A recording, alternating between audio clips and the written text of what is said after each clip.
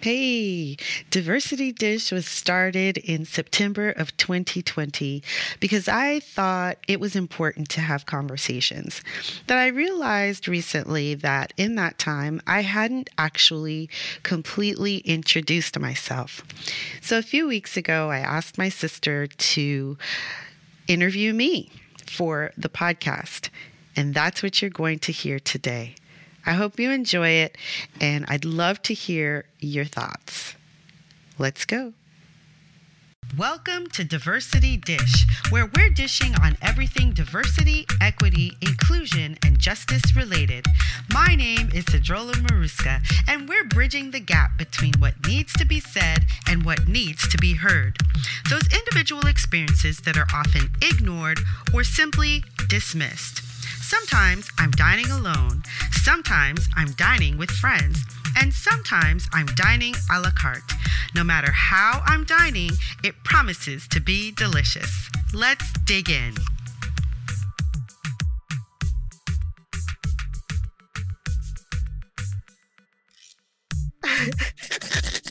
Hi, Sadie. Isn't this interesting? The tables have turned. Oh my goodness. Thank you for accepting to do this with me. I'm so excited and a little bit nervous actually, because being on this side is, although it's not foreign to me, being on this side on my own podcast is a little bit foreign. And I'm going to make it as difficult as possible. Of course you are. That's what sisters are supposed to do, right? Exactly. So my first question for you, I'm going to start you off easy. Tell us, what is it that you're passionate about right now? Oh, I think right now I'm really passionate about social justice, and I'm really passionate about being a voice for social justice, or being one of the voices, raising my voice with others who are doing this work. Because I really feel that we're at a precipice of change, of big change, where we're going to kind of catapult forward. And I feel that it's my calling, and it excites me right now to be part of that whole movement toward change, because I think about it as I look at my kids, my nieces, my nephews, and all those who are coming behind us. And I'm like, yes, I want to push it so that they can be, we have some amazing youth in our family. And so I want them to be able to flourish completely. And so I feel like it is my place to kind of clear the way for them, right? And so that's what's really passionate for me right now. That's beautiful. What do you think brought you to this point? Was there a catalyst? How did you get to your personal passion right now? Well, that's interesting. Well, if I'm going to be really honest, which I hope that all my guests are when they come on Diversity Dish, I would say if I went back 5 years, this was not me. Okay. 5 years ago, I was not here in this place. But 5 years ago, I also had not been diagnosed with cancer. 5 years ago, I hadn't looked back to see where my light had gone out, where I'd started living by default and just going with the easy path. So 5 years ago, that wouldn't have been my passion. 5 years ago, I might have said that my passion was just being a mom, and not thought of myself or my true passion. But all those things have happened within those 5 years, actually, within the last 3 years. And so having gone through cancer, having been slowed down to kind of go within and really think about, what is it that I want to do? Because when you're diagnosed with cancer, of course, you go from zero to death. And when you do that, you go, well, what does that mean for me? Like, what have I done? And then you have to go, okay, clearly I'm not doing what I want to be doing. So now I need to figure out what it is that I want to be doing, what it is that I'm really and truly passionate about. And that's what I did. I took the time to do that. And I've allowed myself to be open to hearing and to just going forward in the way that feels most right for me. And that is where I have gotten to this place. And interestingly enough, as soon as I got to this place where I realized that, you know, I really want to be this voice, once I got to this place, things just started to happen. You know, people, you know, I put myself out there. I've been on TV shows, people contacting me to be on their podcasts. Hey, you seem to be, you seem to be where you're supposed to be, and we love your energy. So can you do this? Can you do that? And I'm like, yes, yes, yes. And so it's just been like a momentum that's building within this. Isn't that a beautiful thing? I found that just in my own experience and in observing other people's life experiences, when you tap into your purpose, suddenly it taps into you. Right. You know, like things that are in line with your purpose just start coming to you as opportunities that you would have not otherwise maybe noticed or appreciated. But once you really tap into what your purpose is, and purpose can change throughout your lifetime, you know? Yeah, absolutely. Yeah. We go through cycles in our lifetime, but every time that you tap into it, it just flourishes. And so I hear that that's what you're experiencing right now. Yeah. Yes. I think that that's exactly right. It's just, you know, you get to a place and all of a sudden you're like, yes, this feels right. And then things just start coming and you're like, wow, okay. I guess it is, because you just tap into that vein. Right. And yeah, like you said, things change along the way. I feel that I'm really passionate about this right now, but I can't tell you where I'm going to be in 5 years. You know, what my passion's going to be in 5 years. Because as I stay open and as I allow myself to grow and to evolve into what I'm becoming, who knows where it's going to take me, but I'm just here for that ride. And I'm just here to enjoy every step of it, every phase of it, and not go too far beyond that. Because, you know, you can say, okay, well, I want to, you know, you can try to map it all out. And then when it doesn't happen, then you get really disappointed. And so, you know, I'm mapping it out, but I'm mapping it out like 3 months, 6 months, maybe a year in advance, and going, oh, in a year, this would be a great place to be. And who knows, maybe I'll just fly past that and go to 3 months.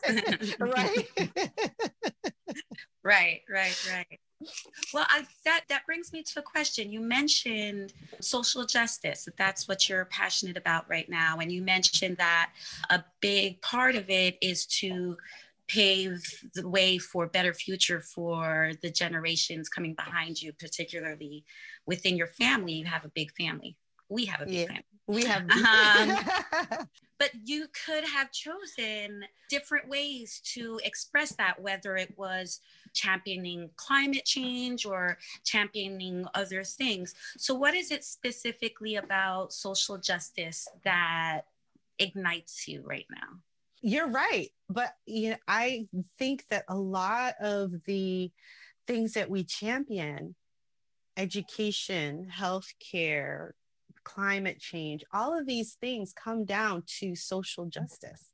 They all come down to an equalizing of lives, making sure that everybody's life matters. So not discounting someone's life because they're in the way of a pipeline, and not discounting someone else's life because they live in a particular neighborhood that you deem to not be worthy. right? So all of these things are under the umbrella of social justice. So I advocate, I speak about, making sure that the LGBTQ community is heard, and people understand what their plight may be. But as well, I also think about people who have disabilities, people who are blind, people who are deaf.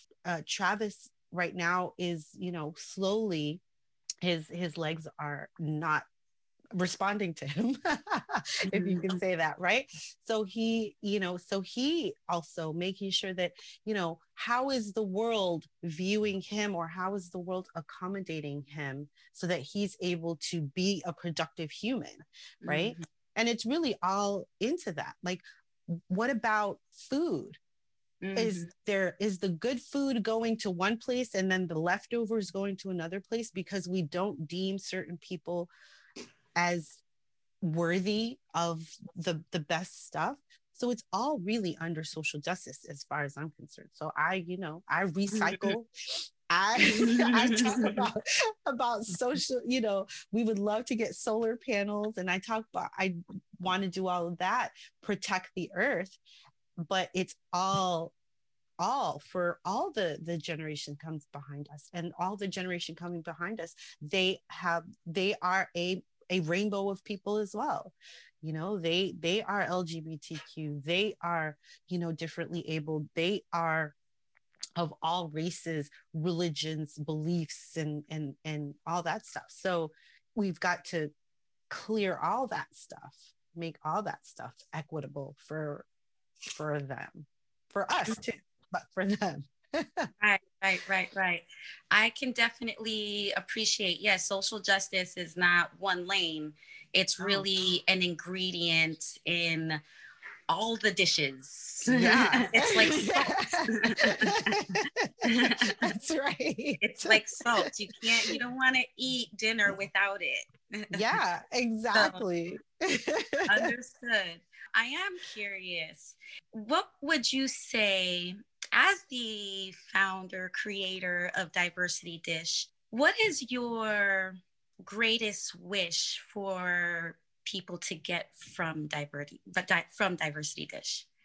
When I thought of doing Diversity Dish, I think it was maybe about, I want to say 6 weeks before I decided to release it.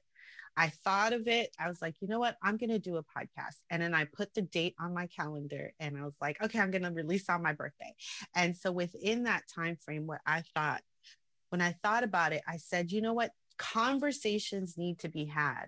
People experience things in the office. And I'm so glad that I went from my first thought of title to Diversity Dish. Thank you, TJ. Because Diversity Dish allows me to leverage and expand more than what I was thinking before. And so, but what I always feel is that there are conversations that just are not had. There are things that happen to people, whether it be at work or it be interpersonally, just with friends or wherever you are. There are things that happen to people of color, Black people in particular, but then brown people, because we know that there is a spectrum. Mm-hmm. And so the darker you are, the more wrong you are, quote unquote, right? And then the lighter you are, the more right you are. And so there are things that happen along the spectrum to people that they experience, but it's almost like you experience it and then you look around to see if anybody else noticed what happened. And usually it's like, okay, nobody noticed. Okay, then we keep moving and we push it down. We just kind of say, and we keep moving. So my idea for Diversity Dish was to get some of these stories out on the forefront. So someone can say, well, this is something that I've experienced at work. And then someone who's listening, who is maybe an employee or who is maybe a manager, who's maybe an executive, is listening. And they say, I think I had someone come to my office and say something like that before. Right. Okay. And think about that. Or I've not heard that before, or maybe this is a real thing, and kind of trigger maybe a thought of what they may be missing because it is not in their purview to see. Right. But if someone is saying it, and we know that different people respond to different voices, different perspectives, depending on what you resonate with. I know this. So I'm like, if I'm saying the same thing as that other person is saying, and that other person is saying, and that other person is saying, at least somebody's voice gets to be heard. Gets through. Right. So I said, well, I want to just have these conversations. I want to have conversations with people, put things out there, because you never know who's listening and how it's going to trigger their thought in going, oh my gosh, well, I heard that before. Let me go take care of that. Or the next time I hear this, I'm going to consider the solution. Right. Because I always try to bring a solution as well, not just the problem. And I really resonate with that strategy of, I call it education, maybe, because like you said, people resonate, people are attracted to different voices. And by having everyday people in your life tell their stories, that's the most authentic way to connect to another person is through their story. So I definitely understand that. So in that case, let's you and me have some conversations. Let's do it. So you have worked in the corporate world in Atlanta, in California, oh my gosh, in Massachusetts, in New York. You've got some good experience under your belt. Oh my goodness. I am curious. What story do you want to tell us? You have so many places that you can choose from. Is there a particular story that dealt with a diversity issue in one of your workplaces that you can share with us? You know, I'm going to share a story, which is a story that relates to not all skin folk are kinfolk. Okay. And not all kinfolk are skin folk. Gotcha. Right? When I was in Atlanta, I was working as the executive assistant to the director of an agency. Mm-hmm. He decided that he was going to leave the agency, and he wasn't taking me with him because he was not leaving to go anywhere. He was simply just leaving. He was going to retire. So I needed to look for another job. So I went out and I was looking for another job, and I had this interview with this woman, with a Black woman who seemed so together, and we got along great. Like, the interview was great. Mm. And so I was really excited because I had just come from a situation. So before, if I go back a little bit, before I was the executive assistant to the director of the agency, I was executive assistant to a group that was spearheaded, whose director, whose leader of that group was a Black woman. Okay. And she was amazing. Mm-hmm. And she was equitable. She treated everybody well. She also was just impeccable. And so having this interview with this other Black woman, I was like, yes, this is, this is what I'm talking about. Right. So I got the job. And I was really excited about it. I was going to be the executive assistant to two of the leaders in the company. I don't remember if I think they were executive vice presidents, or one might have been, they were both executive vice presidents. Mm-hmm. So I was going to be the executive assistant to these two gentlemen. So I get to the job and I get to my desk, and on the first day, I get there. And of course, the first day, there's not a lot going on. You're simply meeting people. This is where the bathroom is. This is where we have lunch. Hey, come have lunch with us. It's a lot of that stuff. And so I was like, okay, fine. So I didn't have a lot to do that day. But then that week, going through the week, I wasn't seeing any work come. And so the woman who had hired me, she was the office manager. Okay. And so I would go to her and I say, okay, is there anything that I can do? Because, you know, if I'm at work and I have this work ethic, if I'm at work, give me some work to do because I can do nothing at home. Yes. Right. Absolutely. And so I was like, you know, okay, I'm ready to go. You know, give me some work. You know, I've got all these skills, put them to good use. And she would say, okay, yeah, I'm gonna get you something, because everything would get funneled through her. And so she started, like a few weeks, you know, like a week later, she started giving me a few things. Well, what she was giving me was child's play for me. I was already an executive assistant. Right. Go So copy these pages. make a copy, you know, do some proofing, right? Stuff that's not going to take me longer than 30 minutes, an hour at the most, depending on how long the document is, or what have you. And so, you know, this went on for a while.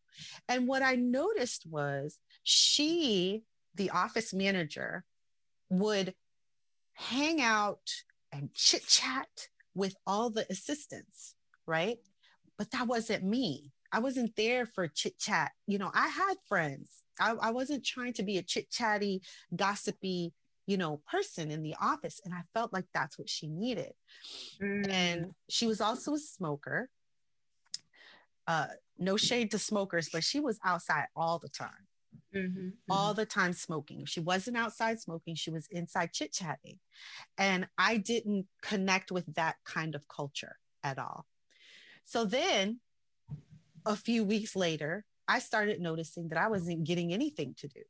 I would go to work, I would get there, I would ask for something to do, and I would get nothing to do. Until the day that I was called into the executive's office and I was told that I was being let go because I wasn't doing my work. I was like, I'm not what? Right. So that was one executive. So I went to the other executive. I said, I don't understand what's happening here. Said, oh, well, I'm sorry. Well, she said that you weren't doing your work. So I said to him, I said, okay, I'm going to just tell you right now. I said, I'm going to be fine. I am not worried about losing my job. Let me tell you for the next I'm going to be fine. But let me tell you. I said, but let me tell you what's happening here. I said, I have been sitting at that desk waiting for work to come to me, which has never come. I said, and I feel sorry for you because you think that she's doing her job and she's not. But I'm going to be okay. You're not. Thank you very much. Goodbye. I'm okay. You're not. You're not. I love that. And I left. And I thought to myself, you know, for a long time, for a while, I won't say a long time, but for a few months, I was really salty about that. But thankfully, I'd had a mentor and a manager who was a Black woman who was all of that. So I didn't hang my hat on this woman. And I realized that this woman, when I look back on it, I feel that because she felt that she had this relationship with these executives, that was all she needed. She didn't need to do her job. She just needed to make things look a certain way. And I honestly believe that the reason she had me removed is because she thought I was trying to take her job when all I was trying to do was do my job. Right. So had I done my job too well, they would have noticed that there was a problem. Right. And so she had to get rid of that really quick. And, you know, but in that situation, I never even had a chance to speak to anybody because I didn't even realize what was happening. It was so fast. I don't even think I was there. I might have been there for 2 months. Maybe. Okay. So I wasn't even realizing, like, I was just like, okay, we're getting geared up. Okay. All right. And then it was like the 1 week I get nothing. And then the next week I was gone. So it wasn't even as if I could say, realize and go in and say to somebody, hey, I'm not getting anything to do. Right. And she would be the person that I would need to talk to. And I couldn't talk to her because she wasn't giving me, stuff to do. So, sometimes these things get really complicated. But I tell that story because a lot of times people go, well, that Black person is hanging out with those white people. What's your problem? And I'm like, because all skin folk ain't kinfolk, because there are white people that I would trust much more than some Black people. Mm-hmm. And there are some Black people that I would trust much more than some white people, and some white people I would not trust. So it's not really about race. It's really about who you are. And it's really about how you show up in this world. I think that for her, she was happy. And mind you, we were the only 2 Black people in the office. Me and her. Right. Oh, you were taking her shine. Well, what's interesting to me, I appreciate that story, because a lot of times when a person will be in an environment of learning about diversity or in a conversation about diversity, there's this automatic assumption of 2 camps, and I'm in this camp and they're in that camp, and those of us in our camp, we're all, great, and then they are all great. And conversations about diversity, they're more nuanced than that. Yes. So it's never a good idea to try to paint it as just Black and white. Exactly. You have to talk about the nuances, and also how some people, because they're in your same camp, might treat you differently, might treat you like the other camp because they feel threatened in a certain way. I definitely know Black people who enjoy being the token Black, and they get very threatened when their token position, yes, when their tokenism is threatened. Yeah, they get competitive, they get jealous, and they lash out. Right. So, well, that's interesting because, I'm right now, the book that I'm currently reading is Mindset. And in that book, she talks about there are 2 different mindsets. There's the growth mindset and there's the fixed mindset. And the fixed mindset is one that says, I'm great because I have the talent, because I have it naturally, and I don't need to do anything to make it better. I also don't need to, everybody else who needs to work really hard to make themselves better is beneath me. The fixed mindset is the mindset that also says, if you're doing better than me, I need to remove you from my sphere. The growth mindset says, I'm good at this, but I know I can be better.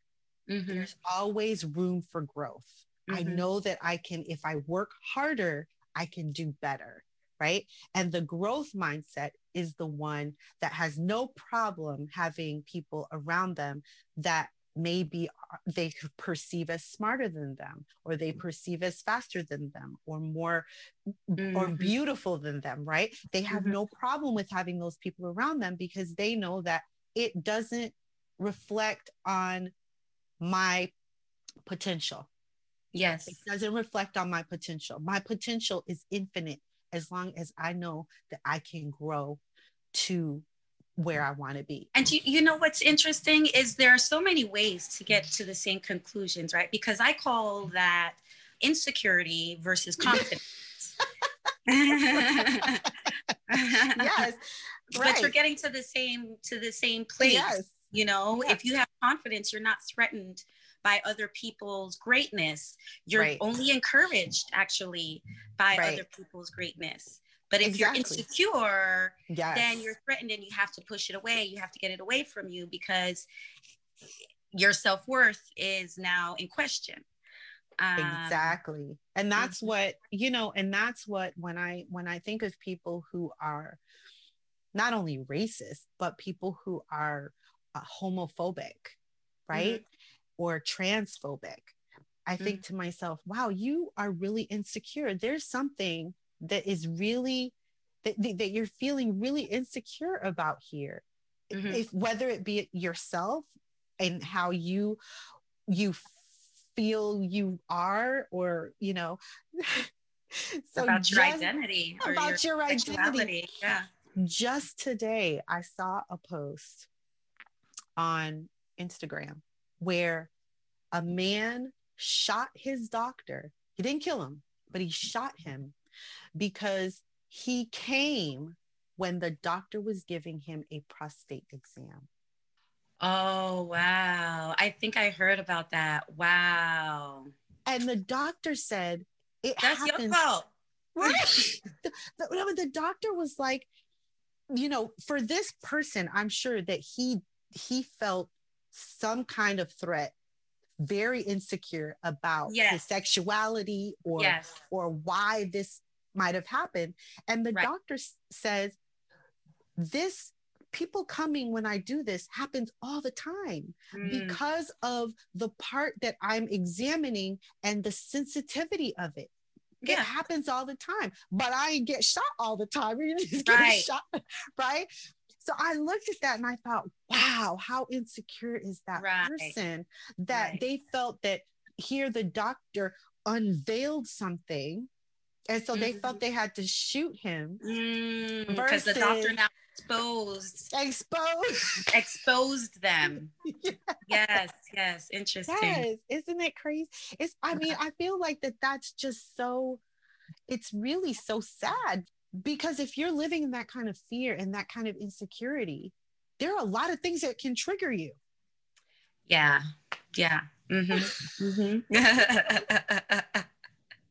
I want it brings me to another question. You've been doing Diversity Dish for a bit now. You've had quite a few interviews. I just, I have the inside track, so I know. And I want to ask, in the interviews that you've had so far, what would you say is the most interesting or surprising thing that you've heard? That I've heard? That you've heard from one of your guests. Oh, let's see. Well, yes, our audience doesn't know. I didn't tell you any of these questions. Actually, I'm going off the dome. I'm pretty proud of myself right now. So Sadie is on the spot. You're doing a great job. I'm so on the spot right now. I have to think about all the interviews that I've done. And what's funny is that I have so many interviews that are in the can right now. Right, that aren't published yet. And every time I listen to them, I go, oh yeah, that was such a good conversation. I remember that conversation. And now you're asking me to remember them without listening to them again. So I really have to think about that one. Or was there anything surprising, sort of like, I've never heard that before, or... So when we're talking about diversity, equity, and inclusion, and being a Black person, a Black body, there are a lot of things that I've heard before that I can relate to, because I'm like, yeah, I know that happened, to my friend, or that happened to me, or whatever. But I had an interview with a woman who's a sleep specialist. And that was part of the reason why I had her on the show. I was like, oh, what do you know to be like disparities in terms of people when it comes to sleep?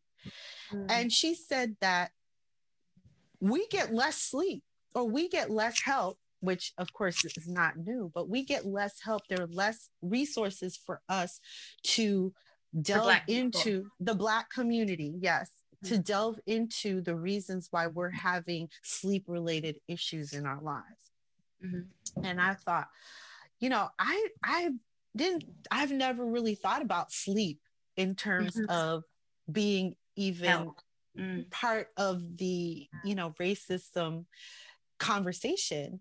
But when you consider that it is also that it would be a health issue, then yeah, I could see that, And So I thought that that was very interesting. And I had to ask her, I said, so I always hear, people are like, oh, you should have your tongue up to the top and down to the bottom. And so I asked her about that because she was talking about it. And I was like, so where is your tongue supposed to be when you're relaxed? I don't even know. That's a good, is it supposed to be somewhere? Yes, it's supposed to be at the top of your palate. Oh. Yes. Like if you just close your mouth and you just relax, your tongue should be leaning up at the top of your palate. It should not be down, and you should never snore. Should, as in, no one should ever be snoring. If you're snoring, you have an issue with your nasal, your respiratory passages. Interesting. I was like, because, sometimes I do snore. My husband tells me that I snore sometimes. I said, but I think that's when I'm laying on my back. And she's like, yeah, you should clear your passages before you go to bed, like do a toddy, like the nasal thing. Okay. And so that because you shouldn't be snoring, because if you're snoring, then that's apnea. Interesting. Wow. Well, we need to talk to Mom. Oh, I guess we're past that. Mom has her thing. Yeah. I guess we're past that now. Well, she has her little mask that she wears at night. Right. But yeah, but one of the things, while we're on this subject, one of the things that I've realized in doing this podcast is how honest and vulnerable people can be when you give them the space to be that way. When you ask them directly. When you ask them directly and you allow them and you make them feel that you are open to whatever they say. Right? I had a comedian come on. She was my first comedian. I have not released her episode yet, so it's coming. So she's hella funny, right? She reached out comedian. She reached out to me and she was like, I would love to be on your podcast. And I went and I looked at her stuff and I was like, you know what? I've never had thought to have a comedian on. Let me just have this woman on. And she was really funny and it was great. But she's at the beginning, she says, so is it okay if I speak freely, or do you want me to be a little laced up? Can you believe that? I was like, girl, just speak freely. Let's just do this. Let's have this conversation. Let's just do this. And she just did it. And I thought it was fantastic, right? It's very much an E. Okay. For explicit. Oh, okay. Episode. But it was a really good episode. And I learned, I just think that if you give people the opportunity to just be who they are, they will deliver for you. They'll deliver for you. So needless to say, I'm having a grand time meeting people and having conversations and learning. Right.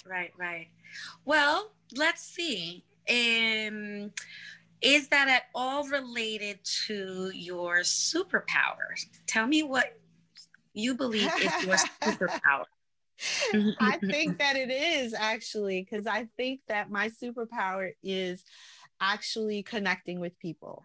I think that I have a way of being able to simply connect with people, whereas some other people may not. And I think it's simply because I just take people at face value. However you show yourself to be to me, I'm going to take you as that. And I'm either going to say, okay, I can venture here, or I'm going to say, oh, yeah, I'm self-care. Self-care, boundaries. But I am not afraid to talk to people about whatever it is that they need to talk about, and simply empathize with them as much as I can, and hear who they are and hear what their truth is. And so if they're willing to connect with me in that way, which most people are, I find, then That's my superpower has been That's your activated. superpower. Has been activated. Oh, that's wonderful. Well, I want to ask you a personal question. Okay. I don't know what parameters you set for yourself for Diversity Dish, so you can just cut it out if you want. But so your husband is white, Travis. Yes. My brother. And as the producer of Diversity Dish, and also you do have a private consulting business in the area of diversity. How do you think the fact of you being a Black woman with a white husband, how do you think that has, I guess there are a lot of facets that I could take for this question. So really the first facet that I would want to ask about is, how do you think it's affected you personally and the message that you bring? Well, I'm Black. Yeah, my husband's not in my body. You know, I wake up in the morning, I go to bed, I'm still Black. And so if we go back a little bit, when I was 9 and 10, we lived in Salt Lake City. I was the only Black body for miles, except for my brother and my parents and you, because you were little. Mm-hmm. And those years, I look at my daughter now because she's 9 and she's going to be 10. And I realize that those years are the years that you kind of formulate an idea of who you are and what that means. Mm. But then we moved from Salt Lake and we came back to New York, and I was immersed in a culture. I had culture shock. Let's put it that way, because we moved to New York City and then it was all Black, or mostly Black, mostly Caribbean, Haitian, Jamaican, you know, all of that. And a whole new way of talking with the idioms and just the different words. And it kind of jolted me into a different way of being. So I say that because now I get to hear, and I think to myself, what a gift, right? What a gift to be completely Black, to completely understand the plight of my history. Thankfully, because Dad used to always talk about Haitian history and all of that we never grew up being ashamed of being Haitian, but also we grew up with the American culture. So what a gift it is to not only be Haitian and understand culturally how things affect people, but to also be American and to be a Black American and to understand how that affects the way that I walk in this world, but to also be able to be in all white situations and understand how that impacts me and how that may impact the people around me. Now, what I do know is if I'm the only Black person in an all white situation, no white person is considering themselves threatened. Nobody is worried about themselves, right? They're looking at me and probably going, oh my goodness, what a novelty, right? Right. And because of that, my superpower kicks in a lot in those situations, right? I can connect with people and then they feel more comfortable asking me certain questions and talking to me about certain things. And I'm happy to answer, right? I did a panel yesterday, and in the panel we were talking about, you know, people asking questions and not having the questions be racist, or not necessarily not racist, but how do you teach your children that talking about race doesn't make you racist? That was a question. Right. And then I thought to myself, well, how do you talk to a child? How do you teach a child that asking about Judaism doesn't make you an anti-Semite? Or how do you talk about hate and it doesn't mean you're hateful? Mm-hmm. Right. So, you know, I think that being married to Travis has its drawbacks. I won't lie about that. It has its drawbacks because there are times when I think, gosh, I wish I didn't have to explain this, right? Because there's certain things that I do have to explain because he's not going to understand them intuitively. At the same time, I'm so thankful that he is open to understanding them. And when he does understand them, he is a champion of what I've said. So does that shape my social justice, my need or my desire for social justice? Absolutely. I mean, I would love to see, you know, my children. I cannot relate to what my children are going to experience walking in this world as biracial. Mm. Because I've walked through this world as a Black woman and he's walked through this world as a white man. They are biracial. They are towing a line. And sometimes I just wonder, how can I make that better for them? How can I make it that that's not the main thing for them? And I think that in a way, this social justice work is what will help me to be able to make it easier for them as they go through, right? Because, you know, they're living something that I can't speak to. Yeah. Well said. Well said. And I mean, I know the neighborhood that you're in and the community that you're in is very supportive and loving community. So this facet of the question may not be relevant at all, but I am curious about whether from people outside of your family unit, have you had any feedback or any type of pushback with regards to your social justice mission? Or have you just had any conversation with people who are outside of your family unit and that question your relationship with your white husband in your social justice mission? The short answer is no. Good. I have not. Good. Yeah, that means we're growing as a society. I appreciate that. Yes, you definitely want to hope that is the case. But yes, I think that I project as, I think it all comes down to the way that I project. There. Yeah, I project. Yeah. I project as someone who is very confident and very self-aware of who I am. And so I think that people respond to it in that way. So they're not going to say, they would not venture to say to me the traditional things that we have heard people say. Oh, you wish you were white. Oh, you think you're better because you're with a white man. You know, we've heard all of these things. I have not heard them personally. I have not had them directed at me.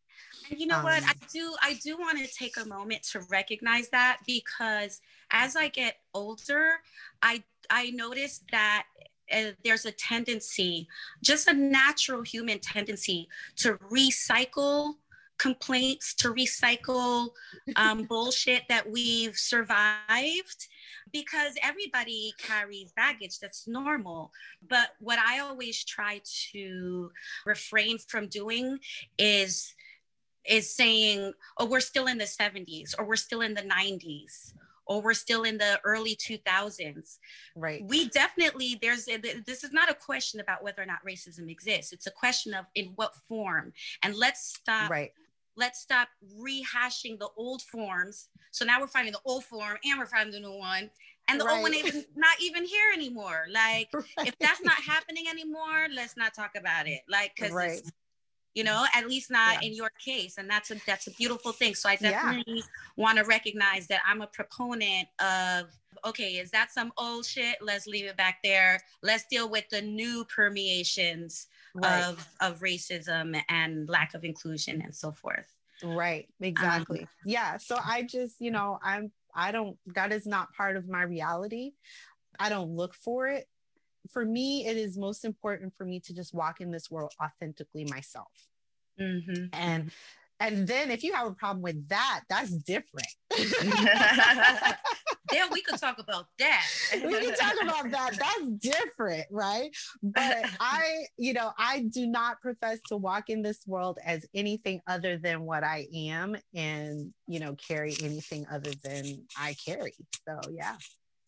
But that's a good question.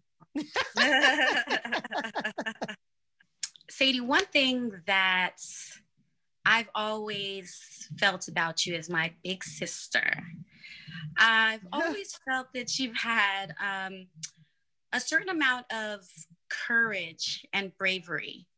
Admittedly, when I was younger, I was just scared of you, and that's how I interpreted your you gotta go your say all of that. Bravery.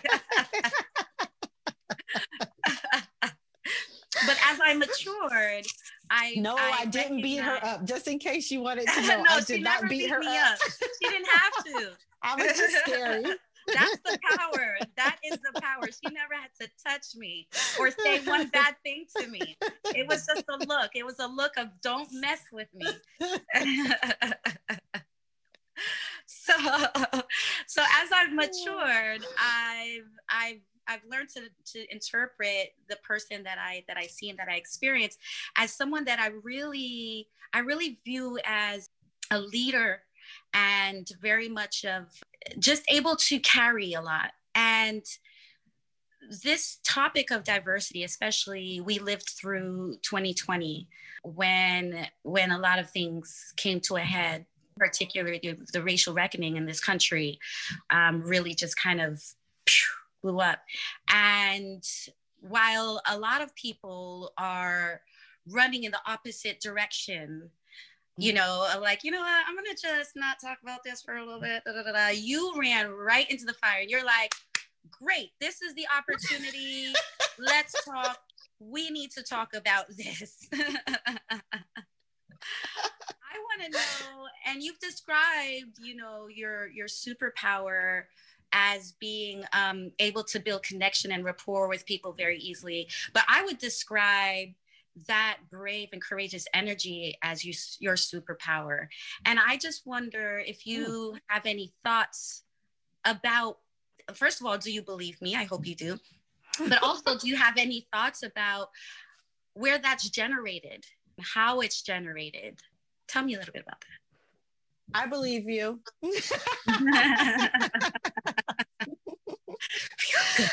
Yeah, I believe you. But when I think about it, whenever I think about whatever strength that people perceive in me, or whatever courage people perceive in me, whenever I think about where that comes from, I think about our family.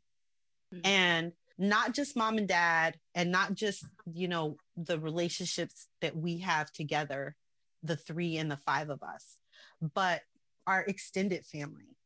The family bond that was forged by sisters, making sure that their children grew up practically like siblings. And because of that, whether we're together in one space or whether we are Zooming, as we have had to do so much this past year, the energy and the synergy and I don't know what it is, the power that comes through. I always liken my strength to having that safety net. Because I always think to myself, okay, like you said, I'm running towards the fire. I'm like, hey, okay, all right, we need to have this conversation. But I do that because I know that even if all these people out here reject me, when I go back into that space where our family resides, I'm going to be good.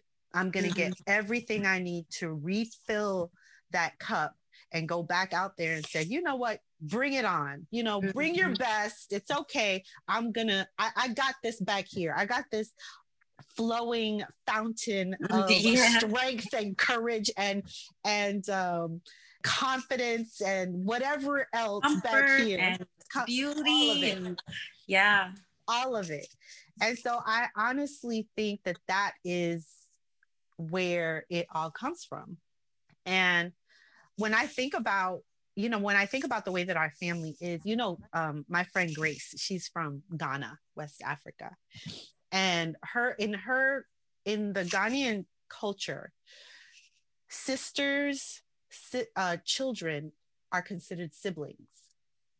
So she calls cousins or her first cousins. So she calls her siblings. first cousin's sister. Oh, that's nice. Or brother. Right. And I've always thought to myself, we must be from West Africa. We must be from somewhere in West Africa, because that's exactly, that has come down through the blood of the genes or something, because that's exactly what we have. And honestly, it's because of that I feel that I can do anything. Right. I like how you described it. You called it this ever-flowing fountain. And it makes me think of, the fountain of youth. But for us, we have the fountain of love. Like, we can always, like we got the secret fountain. Like, we know where it is. We can always tap into it. Yep. The same way that people think of the fountain of youth as this like mysterious, like, oh my God, it's hidden away. Like, many times I feel like that's what our family is right. It's something I would love to share, but by its very nature, it's definitely have that privilege, though. Yes, we definitely.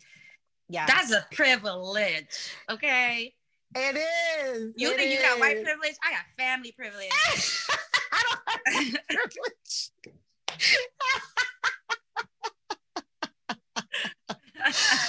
Man, it's that serious. It's that I wish. I do not. I have black privilege. But it does. It really. It's a deep sense of knowing and giving that confidence, that growth mindset, Right. It really sets you up for those things. Travis, Travis's family is a little different. He has a big family too, but he says, my family, we get together and we talk and we laugh and we drink and that's all good. He's like, your family gets together, it's loud. And he's like, there could be a whole couch on one side of the room, but you all are all piled up on the other couch all together. We can never get enough. We can never get enough. Don't let it end. Don't let it stop. Right? It's like, but we've got to, that's how we share love. We got to hold each other and touch each other and be with each other and, just infuse ourselves. I mean, when, whenever we know that we're getting together, I think we all know from from whencever we come, that yes, we're about to get an infusion. Yeah. So that we can be a serious high. So, when you've got that, there's a lot to draw from. Yeah. There's a lot to draw from there, and there's a lot to, be thankful for. And so, why should I fear? I shouldn't. I have no fear because I got this posse. I got this posse. I got this cocoon that I know that I can go back to, that's going to heal me and and hold me up. Right. Wow. Well, I can second that. That's wonderful. I love that. Well, we are coming to the end of your podcast. I want to ask you one more very important question. What is your favorite dish? Yes. I will eat anything you give me made with potatoes. How did I not know that? You didn't know that? Man, no. I'll eat whatever you give me that's made with potatoes. Mashed potatoes, potatoes au gratin, French fries, baked potatoes, potato soup, potato quiche. Just give me something with potatoes, I'll eat it. I love me some potatoes. Oh, that's awesome. That's great. I was watching a show the other day. It was he has like a YouTube show where in this interviewer's, he's not an interviewer, this producer's opinion was that sweet potatoes are the most important vegetable, hands down. Really? Yeah. In terms of all the usages, the nutrient content, just like all around. Right. So you might have some synergy there with this person. So. Yeah, very interesting. Very cool. Okay, I'm gonna have to remember that for next Thanksgiving. Yeah, just hopefully next Thanksgiving we will all be inoculated and ready to tap into our fountain. That's it. That's it. Well, thank you so much for your time, Sadie. Well, thank you for doing this with me, Lori. It's been fun. It has. Bye. Hey, did you enjoy that episode? If so, please be sure to subscribe, download, rate, review, and share. It would also mean the world to me if you became a patron over at Patreon. The information is in the show notes. Thank you, and we'll see you next time.